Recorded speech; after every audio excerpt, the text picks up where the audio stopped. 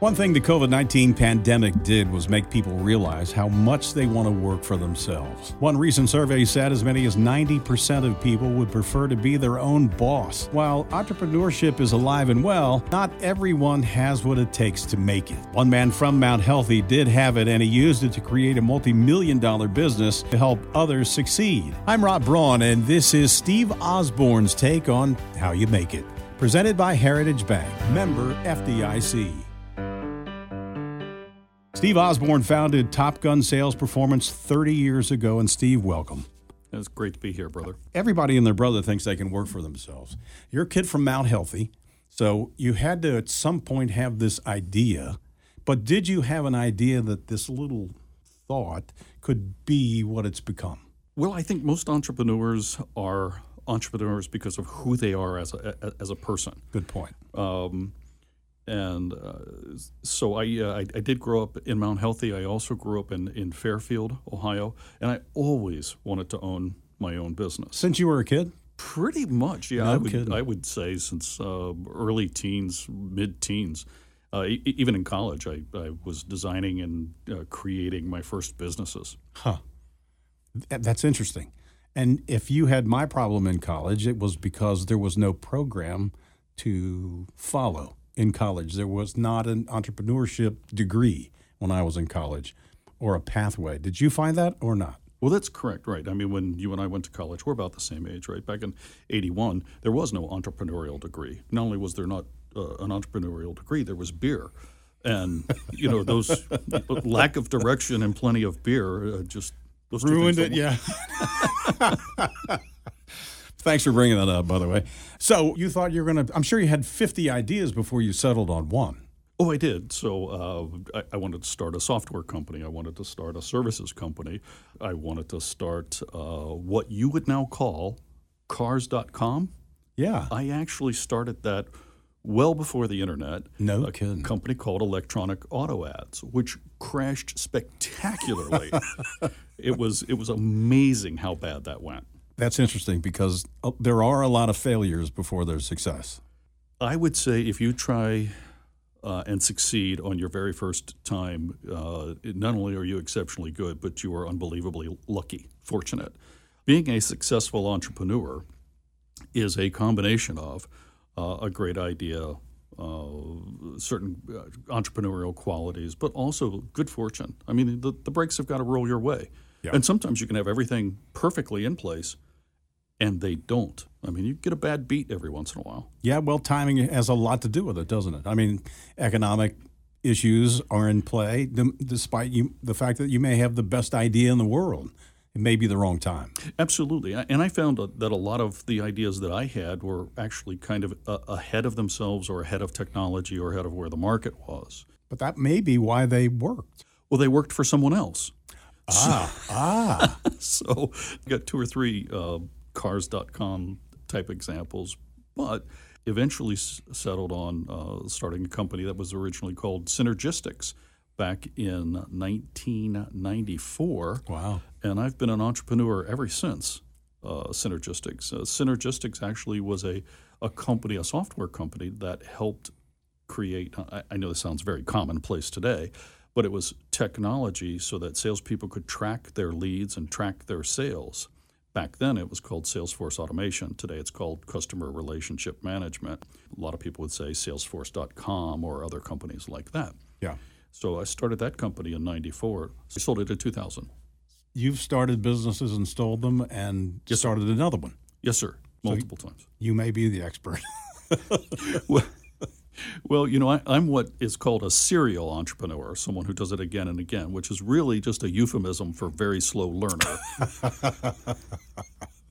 Well, when you succeed most of the time, I don't know, you're somebody to follow. I'm telling you. Well, Rob, it's a lot like poker, right? It's every hand doesn't win. You have to win enough of the hands, and being an entrepreneur is in a way.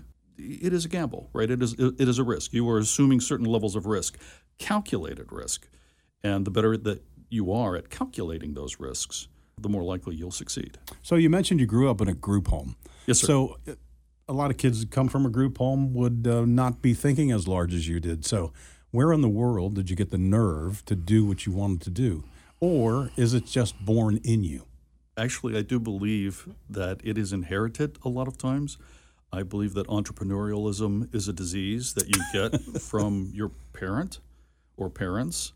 Ironically, at 58 years old, found out that my dad was actually not my dad, but my biological father, I found out, was quite entrepreneurial. No kidding. Yes. Yes, and again, ironically, my company, Top Gun Sales Performance, has an aviation motif. My dad, the gentleman who I thought was my dad, was a bus driver. But my biological father, who I never met, worked for British Airways. Oh, that's fascinating. As a sales trainer. Oh, that's almost a little creepy. And a speaker, and a public speaker. God. It's not, it is bizarre, but totally different story. Sorry. Wow. So that is great. So I believe a lot of times you are born with the innate qualities that you need to be an entrepreneur. That doesn't mean that you're predestined or that you're immediately disqualified. Yeah. Because there's a lot of different types of entrepreneurs, and there's a lot of different ways to get to success. There are. So do you find that you hang out with entrepreneurs because there are people that you connect with? Yeah, I mean that is true. You know, birds of a feather, and entrepreneurs you do have some of those qualities. Honestly, some of the qualities of an entrepreneur actually will keep entrepreneurs away from each other because you can't get too many of them in a room. Well, there's something to that. I know. Yeah, there is something to that. Critical mass and all. So take me through Top Gun. You started it, wildly successful. What do you do? So Top Gun Sales Performance is a company that helps other companies market and sell their products through tools, training, and technology. So if you can think of those three things, tools such as presentations, elevator speeches, the pitches, what we call sales language, training, which is skill building, so the classically what you would think of sales training, and then technology. If you remember before, we talked about like Salesforce.com. We help companies implement technologies that help and enable their sales forces. I think the strangest thing about Top Gun is Top Gun was my original idea. But my message, like since a kid? I'm sorry? Since you were a kid? Oh, no. Was my original idea when I started this company. Oh. But that company has split off in other directions. And being targets of opportunity, so one of the things I want to say to you aspiring entrepreneurs out there is you may set a course, but the universe may take you a different direction. Yeah. And so while Top Gun Sales Performance was very successful, as we were driving forward with Top Gun, we found other opportunities, one of which was in corporate real estate. So we, by chance, became commercial real estate investors on a whim. Yeah. And that has actually been our largest source of wealth creation, has been the commercial real estate. While we were running an operational company, Top Gun Sales Performance, I didn't start off ever thinking I'm going to own that building, but that is what happened. So you got to keep your eyes open as you're taking the journey. You got to be flexible. You've got to constantly be thinking. Yeah. So people say, think outside the box. And my wife, Becky, would, when asked that question, does Steve think outside the box? She would say, I'm not sure that Steve actually understands that there is a box. Well, that's true. Yeah. I know you well enough to agree with Becky. So this has an impact. You mentioned your wife. This has an impact on your family, too, because this is a 24/7 operation. Yes, so sir. Is the impact always good? Is it sometimes bad? Is it always bad? How would you characterize what it's like to work for yourself? Being an entrepreneur is truly a roller coaster ride, and it can change day by day or hour by hour. Yeah. And sometimes you'll go years and it's fantastic, and then it'll turn left on you. And if you don't have a partner, a spouse, a partner that is truly supportive of you It is extremely difficult to succeed. I've put Becky through years of hell at times, and she's just stood by me. And, you know, she holds my hand when we're successful. She holds my head when when I'm ready to give up or whatever. Yeah. I always refer to her as my keel, right? She keeps me upright. Yeah. And without that, if you've got a spouse that's critical of you or critical of what you're doing, I don't see how you can make it. No, I don't either. I've always said that I think it's about the ride. Being an entrepreneur is about the ride. You enjoy that. You don't start to work for yourself because you think you're going to A, get wealthy, and B, control your schedule. You don't report to anyone, which is a total lie. All three of those misnomers. Yes. Right. And that's why a lot of people do start. Yeah. I left GE Aircraft Engines here in Cincinnati because the HR director told me that GE will never move fast enough for me. So you need to go work for yourself. Quote, be your own boss. Well, yeah, you are your own boss inside the company, but you've got clients and so many other people that you report to. You can control your own schedule, yes, as long as you don't mind working 24/7. True. That's your schedule. Yeah. You're never off. Matter of fact, I think Becky's biggest complaint, and might be your lovely bride's complaint as well, is you're working on vacation. There is no such thing as vacation. You're just working from a different location. Well, that's very true, but I never minded it. Did you?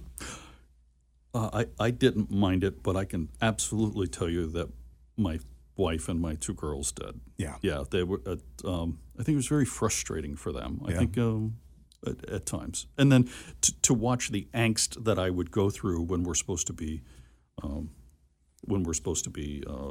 the beach. Yeah. But you did it anyway. Well, once you get in, it's tough to get out. Isn't it? I'm telling you. I mean, it's.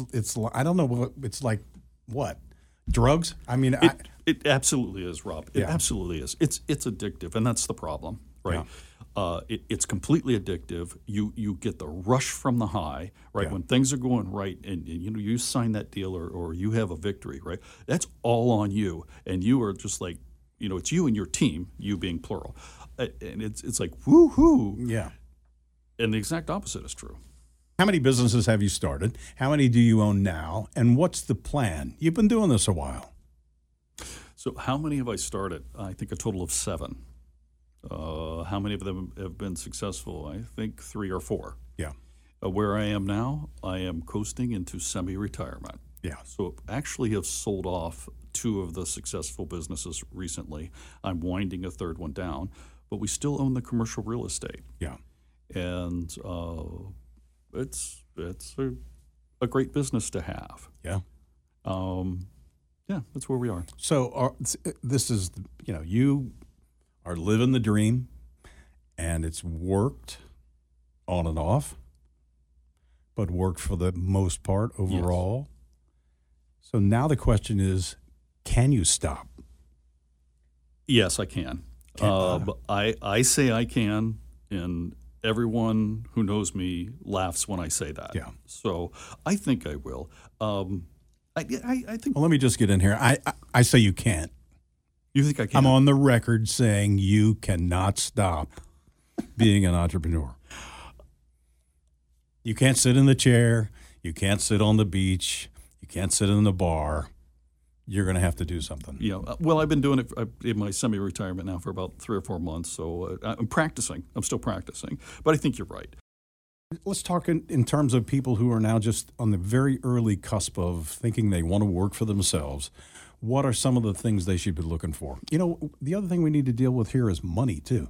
Where do you go for money? The first thing is you have to have a passion. And I mean you have to have a fiery passion, like run through a concrete wall passion about what you're going to do. Yeah. Because without that, you won't survive the tough times. You have to have an absolute belief in what you're doing. And not just a belief in it, but again, that passion. Once you get that in an idea, you got to make sure that idea has a valid market. Because I've been excited about stuff a lot of times and put a lot of effort into some stuff that had no back-end market. Yeah. And I didn't find out until too late.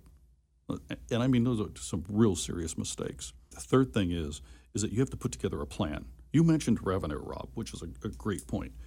You have to have a revenue plan. Dwight Eisenhower said, plans are worthless, but planning is invaluable. And I have found that to be so true. You have to put together a business plan and then cut your revenue in half, double your expenses, and see if that still works. The planning process will tell you so much about what you need to do. It's not what comes out at the end. The plan itself, the process is so important. But I think also one of the absolute keys to our success in our businesses has been that we put together a team of professionals. And that means you have to have a really good attorney, you have to have a really good accountant, and you better have a great bank. And we have Heritage Bank. And the reason why they're so great is because they're great with working with small companies. Yeah. They're a small business bank. If you don't know about the banking industry, the large banks, they cannot do for you the things that Heritage Bank can do for you just because of regulatory constraints. They have a box that you have to fit in. And some of our commercial real estate did not fit in that box. And they looked at it and they said, hey, that's a great deal, but we can't do it. A plus B minus C equals D. And you got this thing over here that's a Q. We don't know what to do with Q. So we can't do the deal. So there's no flexibility in those big banks. That's why they turn so many people down? Yes, they have such rigidity, not because they want to be that way, but because they are required to be that way because of their size. I always say, if you have a banking relationship now, that's great, but you probably need a second bank, and it needs to be a small community bank, and I wouldn't go anywhere other than Heritage. Yeah. I hear that a lot from people who are entrepreneurs in particular because there's a focus on it. Yes, because a good banker, a good attorney, and a good accountant, all three of those people will save your skin at some point. Yeah. This is Steve Osborne. He is a self-proclaimed serial entrepreneur. We thank you for talking to us today. I know we've just barely scratched the surface on what's going on and how to start your own business, but boy, it's been fun. Ian Addington is a commercial loan officer at Heritage Bank. Would you say that we have a lot of entrepreneurs in this area? Definitely. And it you think about, the greater Cincinnati market. There's really a lot of, talented entrepreneurial people in this area, and there's a lot of small homegrown businesses that end up getting into becoming bigger businesses, and there's a lot of people that, the decision maker is right there getting their hands dirty every day doing what they do. Yeah. And, I think that this area is particularly rich with that. I think so too. We're not having trouble finding people who want to start a business or who have. Absolutely. There are a lot of family businesses in Cincinnati compared to a lot of other cities. And I think it's because there's that spirit here. I don't know if it's because there are a lot of immigrants here or what it is, but people who, they bring something from the old country or from wherever they grew up. And I don't know. I think you also see, if you think of the Cincinnati businesses that Cincinnati's known for, there's a lot of them that have been in business for 150 years, and those are really neat to see that, multiple generations have come through and led the business. Occasionally we go out on call days where we'll go and visit businesses and stuff like that. And it's always really exciting to see, my grandfather founded this business and now I'm running it, and then my son's going to take over when I'm done. And we do see a lot of that around here. Whether you own a business or you want to start one, there's inspiration and sound advice from entrepreneurs in your own backyard. I'm Rob Braun, and I'm hosting a new podcast called How You Make It. Throughout my career on television, I owned several small businesses, and I'm still at it. I love talking to my fellow entrepreneurs, and I learned something from every conversation. I think you will too. How You Make It, presented by Heritage Bank, wherever you get your podcasts.